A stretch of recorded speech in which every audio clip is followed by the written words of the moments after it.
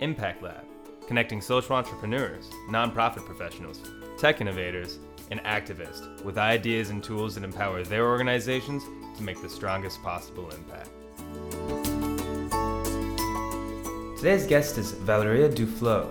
Valeria is a co-founder of Venezia Autentica, or Authentic Venice, an organization founded to save Venice, Italy from the negative effects of mass tourism.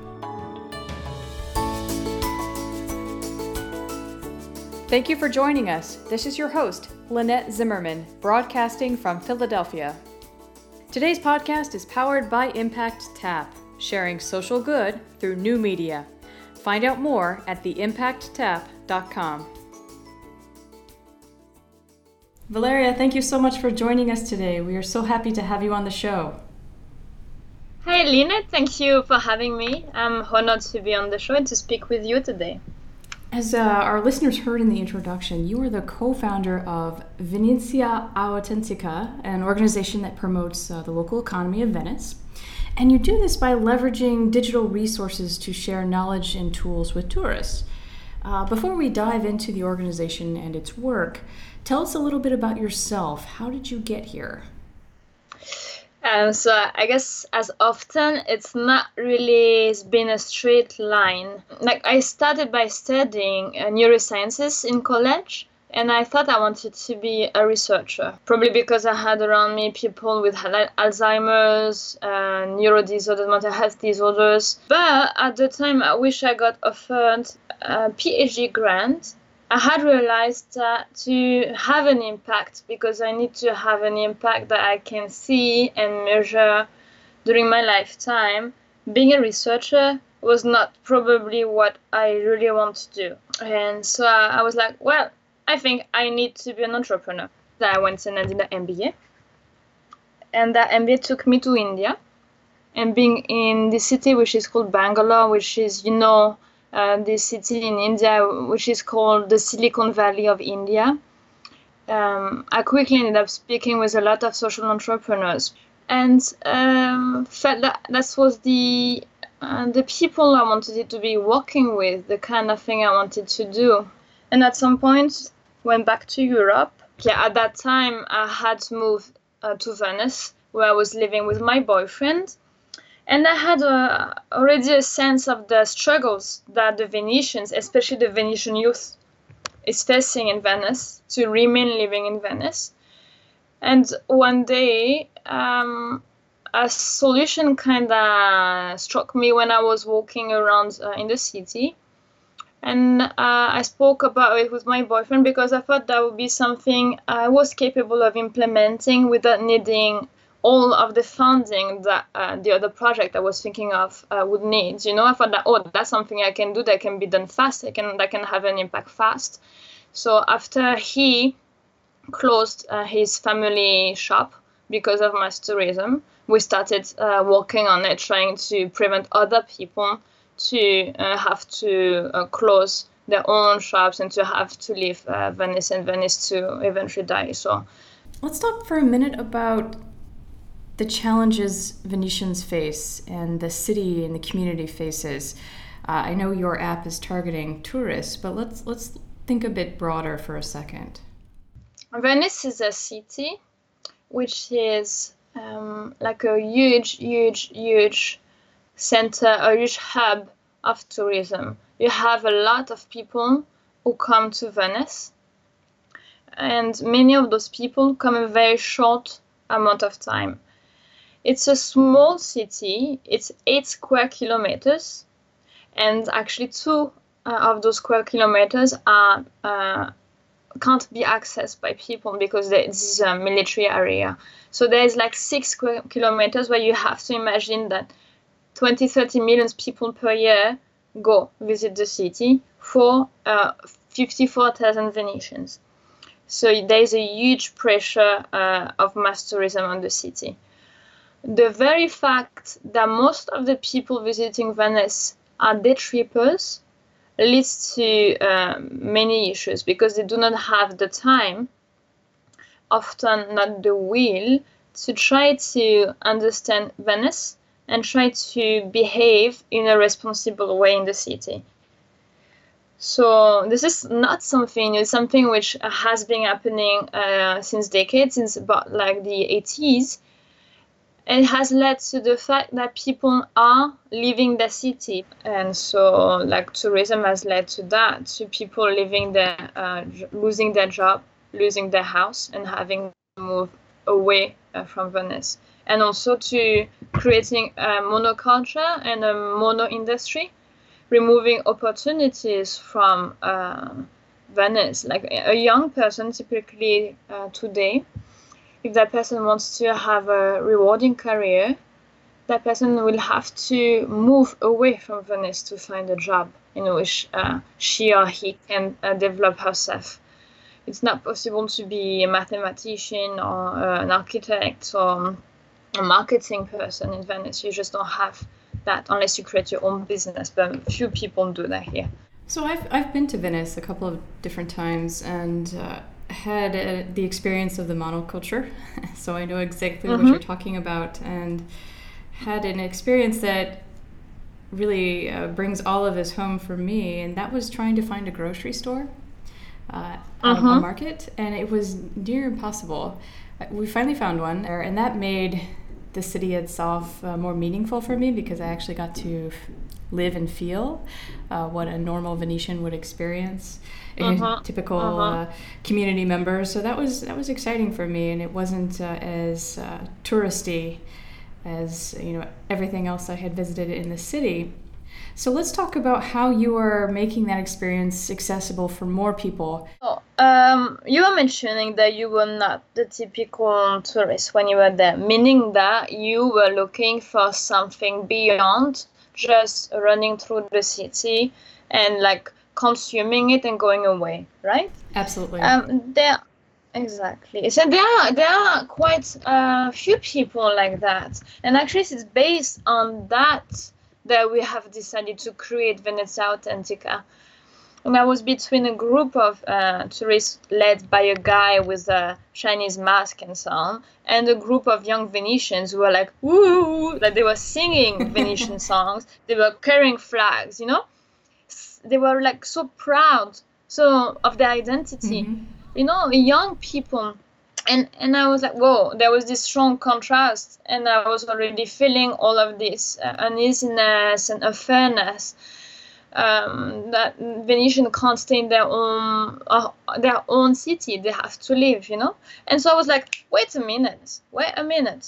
I was not like that when I first came to Venice. I was like you. I wanted something more authentic. I wanted to find the places where I could experience something more authentic, buy authentic craft, but find food which was good and so on. But it was not easy, right? I wanted to, but I struggled to be able to do that.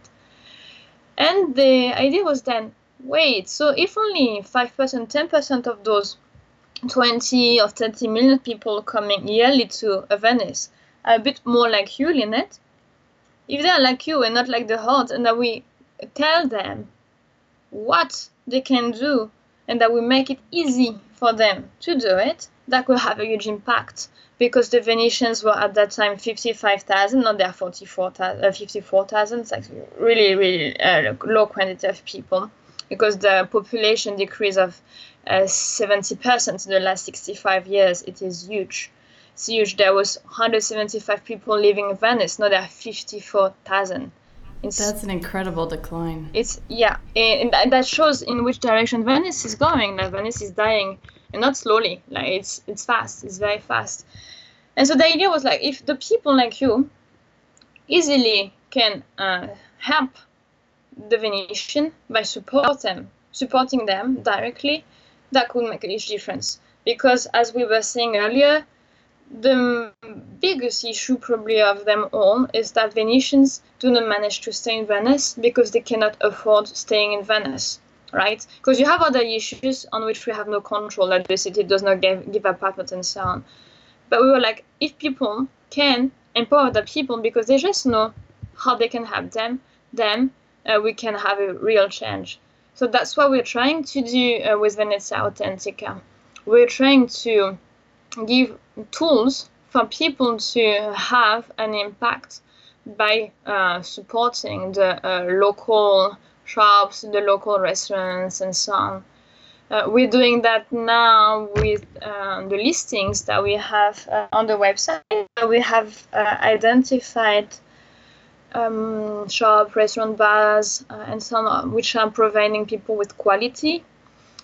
But we also are now launching something that we are having people signing now a chart in which they attest to be meeting certain criteria, like giving jobs to Venetian, producing mainly in Venice, nothing mass produced, having a sustainable activity, that kind of things. We're making them sign that chart, and we're giving them in exchange a sticker which attests of them being that kind of business, which is sustainable, which is good for Venice, for its community, which is then making it easy for people to find and identify them and then support them. So this is great. Now tell me how you connect with these local shopkeepers and service providers. How are you assimilating this group?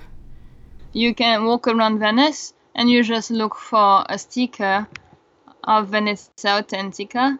And if you find that sticker on the door, that means that the person who owns that shop has signed a chart of values with us, where that person attests to being respecting a certain amount of criteria, like employing local people, using local materials, techniques, having a sustainable way of doing business, ensure the quality of the service and the products, loving Venice and that kind of things. And also to give a 10% discount to all the people who have the Venezia Autentica Friends card. So that's the way we support this initiative that we do, because we help all of the shop owners for free, because we don't want to add any extra pressure to them. So everything that we do for the Venetian is for free. So we give the possibility for people to acquire from our website that pass, which gives them a citywide discount on all the shops that we have signed up and we continue signing up, and that they know are selling quality and are doing good to the local community. So that's one way. The other way is to look at the shop. My favorite way to be sure of what I have in front of me and this everywhere in the world is to enter the shop and ask the person there about the craft inside. If the person is not capable of explaining you anything, if the person does not have his or her eyes lighten up, it's very likely that it is not authentic. As a general rule, if you see more than one kind of product, if you see low prices, if you see discounts, it's more likely not to be authentic. Good advice, thank you. You mentioned your website. Do you mind giving that for our listeners? So the URL of our website is veneziaautentica.com. So it's VENEZIAAUTENTICA.com. Oh, fantastic. We want everyone to go there. And can they follow you on social media? How else do they find you? You can find us on social media, on Facebook, on Twitter. We're also on LinkedIn if you're more into following the press. We're on Instagram, on YouTube. Where we have most of our conversation is on Facebook. Facebook is a good place to be to chat with us and ask us questions and so on. Oh, wonderful. Valeria, tell me one last question here for you to answer. Tell me who your mentors are. Who has inspired you? I would say that there might be two main people who've been inspiring me. One was my great uncle. I am part of my family is from Madagascar on my mother's side. And my great uncle was somebody who was living a very frugal living, to say the least, and is one of the person who I've seen was the happiest you could imagine. And when I met him for the first time, because like I am from France, so I was not going often to Madagascar, sadly. So when I met him for the first time, I was like, wow, like all of the worries that we have, us living in rich country, us having everything that we need and more, like why do we even have them? There are people who are extremely poor and are super happy. You know, it was like really, really like super happy, not an amount of complaint. That was somebody who had 2 teeth, just to tell you, he had only 2 teeth left, and he was able to eat manioc, which is this very, very chewy thing. It's a bit hard. He was living his entire life despite being extremely poor, like being extremely, extremely happy and grateful. So that was a very big source of inspiration for me. I think that it shaped all my life after that, because I was like, come on, like there is nothing much to fear and to complain about. Then another person who's being very important is Dr. Rushi Das.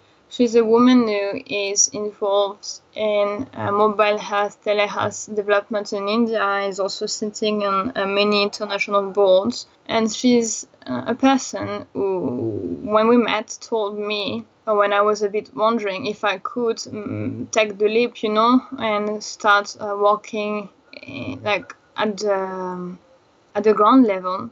And she said, you know, go, walk, don't worry. Like, it's not because you have your debts or whatever that you're not going to be able to make it. So she really was like showing me how much she was believing in me. I value her so much that I did listen to her, and I did a few months later decide to pursue my objective rather than try to be a bit safer for a couple more years. So she was really, really an important person for me. And I think this is something which is fantastic when experienced entrepreneur, experienced social changers go and speak with people who they think have potential and the right intentions, and tell them, hey, you can make it. Like, stop thinking too much and just try, you figure it out. I think it's extremely important, and I'm very grateful that I have met Rushi. Oh, they sound like wonderful people, both of them, and good advice that you've received, and I hope you choose to pass on to others who are entering into this world and looking to make a difference. I hope so. I hope that means that I get to meet some and that things have gone well. Yep. Wonderful. Well, thank you so much for joining us today. We are eager to watch your company grow and support the Venetian culture, and I look forward to my next visit there, and hopefully we'll meet one day. Yep. Please do let me know if you come around here. I'd be happy to take you and have a glass of Prosecco spirits, if you like Prosecco spirits, in one of the nice bars around. Yes, you just sold me. And you got to do it the right way. Fantastic. Thank you so much.